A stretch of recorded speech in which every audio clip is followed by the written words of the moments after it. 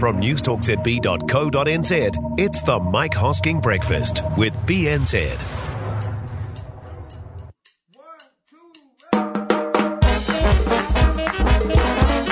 Oh, g'day there, and welcome to the rewrap for Friday. All the best bits from the Mike Hosking Breakfast on News Talk ZB in a sillier package. I am Glenn ZB, and this morning we will mark the week. That's what we do on Fridays, even when I play all the ad breaks in the wrong place and we have to do it 20 minutes later than normal. How the Warriors will make the finals. The Hosk has done the maths. Dirty workplaces, and hydrogen power might be coming, might be on the way. But before any of that, the Work for the Dole scheme announced yesterday. This is all upside for the government. The government is taking no real risk here at all. They're already writing a cheque for the dole. The fact that the person now goes to a place to be trained makes not one jot of difference to the government until, and this is the big test, until they're skilled up and have a job as a direct result of their new apprenticeship, at which point the government wins again by having one less dole payment to make. The business wins too, to an extent. They've presumably solved the problem in terms of recruitment, but the risk is all with the employer. In a tight labour market, what are you left with? Well, if we're honest and a little bit blunt about it, the ones the others don't want. The ones who can't find work in a market where there is work aplenty. The ones who haven't been hired despite the fact that there are industries and businesses all over this country that are screaming out for talent. So, why can't they find work? Well, for a few, it'll be age and stage. They're just a bit unlucky, and it's those that may well find a pathway in this scheme.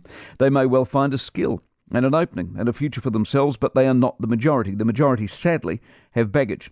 Our kids at home, for example, they're in the age group at the moment. They're not unemployed, but they're in the market for work, and there is plenty of it, let me tell you. One has 2 jobs. The others have all the work they can cope with given school and sport.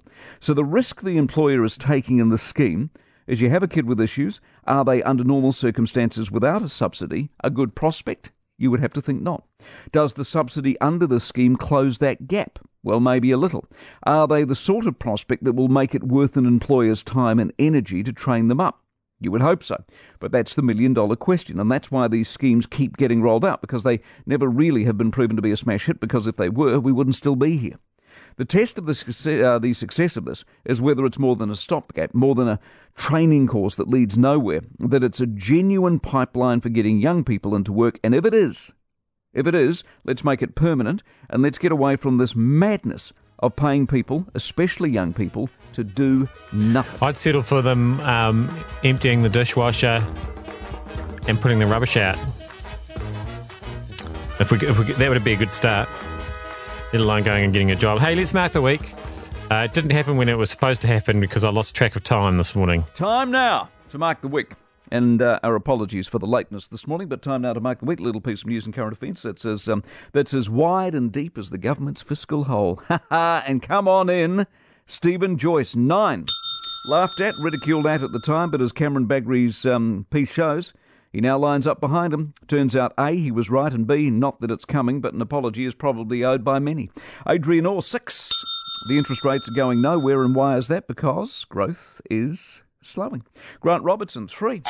For giving a speech to business this week and failing to accept that growth is slowing. The policy settings are causing it, and the confidence lost that goes with it is a genuine and present problem. Jacinda Ardern, 3. For returning to work and making the same mistake. Don Brash, 7.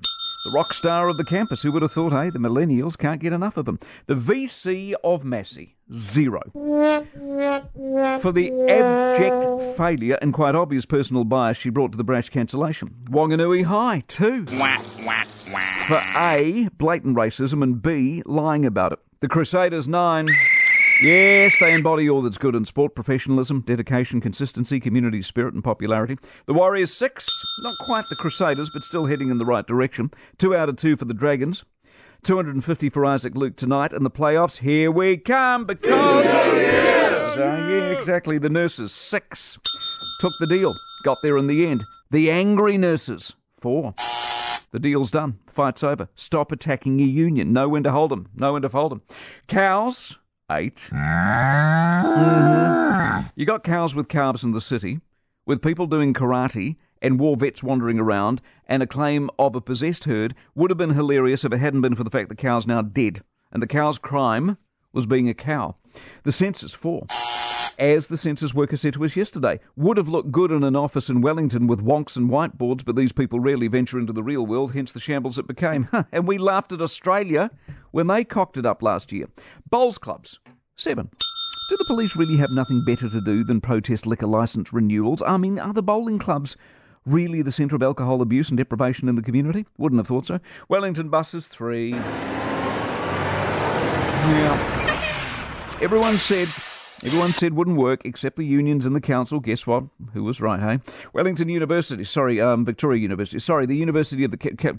What the hell's the name? 3. Are the people who ran the census running Victoria's renaming project, are they? Kiwi fruit, 8. Very good example of a half-decent problem to have at the moment, short of 7,000 workers in the next decade. Why? Because the industry is booming. We grow it. The world loves it. And that is our week. Copies on the website, and half a dozen copies of various versions of this will be sent to Terry Harch to keep him entertained next time he's stuck up a mountain. Yeah, when somebody's rescued, I think we say you're not allowed up the mountains anymore. And we put gravity boots on them. Now, gravity boots, I know that they're the things that you hang upside down on a pole with, but what my ones are they just make you really heavy and you don't want to go up high things. It's got a bit loose this morning. That didn't stop Mike getting his calculator out. Through the scenario for the Warriors, they've got 4 games to go. To guarantee they make the top 8, they need to win 3 of the remaining 4 games. They're one of 4 teams for the top spots, for the 3 spots left to guarantee it. So 3 of the 4 will get them in no problem at all. Here's the really good news. Only one of the remaining games is against the current top 8 team. So tonight it's Newcastle, they're 11th. Then you got Canterbury, they're 13th. Penrith might be the issue because they're up there, and Canberra, don't worry about them because they're nowhere. So we should, on paper, romp home.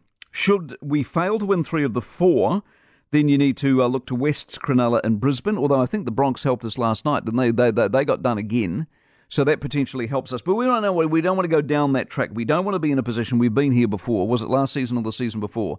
Or the season before that, and before that, and before that, and before that, where we start relying on other teams. We don't want to go down there. It's a simple equation. There was that time when we won the minor premiership. That is true. Where didn't depend on anything else. Let me go down memory lane and remember those. But what chance the Warriors losing to teams that they should beat?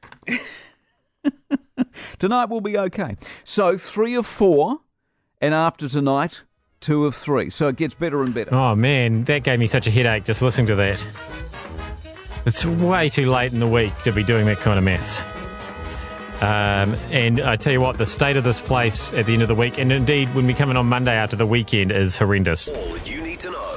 The Biz on the Mike Hosking Breakfast with BNZ on News Talk ZB. So if you thought your workplace was filthy, you'd be right. If you thought that filth led to more sick days and lower productivity, you'd also be right. A new study tells us the average work desk has more than 10 million bacteria, or 4 times the amount you'd find on your average dunny seat.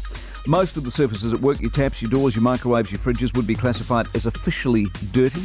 Another death knell for open plan offices. Research showing that sick leave is 62% higher on open planned office floors compared with traditional offices. I'm going to have more on this. This is my big topic. This is my big topic. That's why I let none of the filthy pogs next door. No one's near my desk. And that's why I keep turning up every day, because I never get sick. There are no bugs around me. Which amazingly led to a massive discussion about what a pog is, because some people had never heard of that before. So if nothing else, if we've achieved nothing else this week, we've defined the word pog for people. So that's good.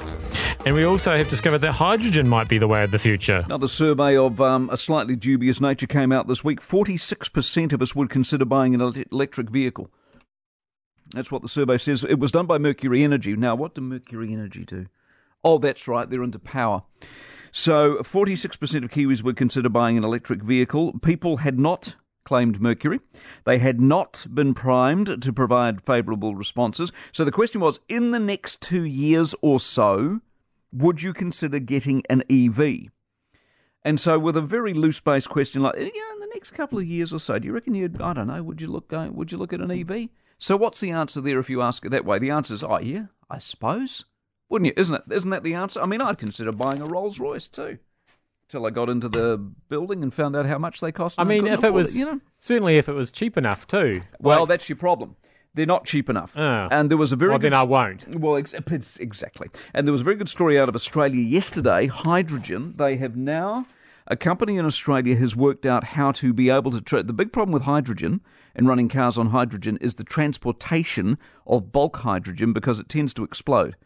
And now they think they've been able to do it, and you can fill up on hydrogen in 3 minutes, no slower than a petrol tank. So if they can get hydrogen to the market at a reasonable price and a car running on hydrogen at a reasonable price, all of the problems around electricity, i.e. it takes forever to recharge your car, are they not potentially solved? And Australia, because of their natural resources, gets to export this to the entire world and becomes phenomenally wealthy. Yeah, what was that? Because there was that really awesome thing that ran on hydrogen, the Hindenburg. Whatever happened to that? I think the point of the story is they've stabilised it slightly since then. You'd think that Mercury Energy would be promoting Mercury-powered cars. License to tell dad jokes, 2 licenses. I am Glenn ZB. On that terrible note, I will finish the week and this podcast. That was the rewrap. And I'll start it up again with some more dad jokes on Monday. See you then.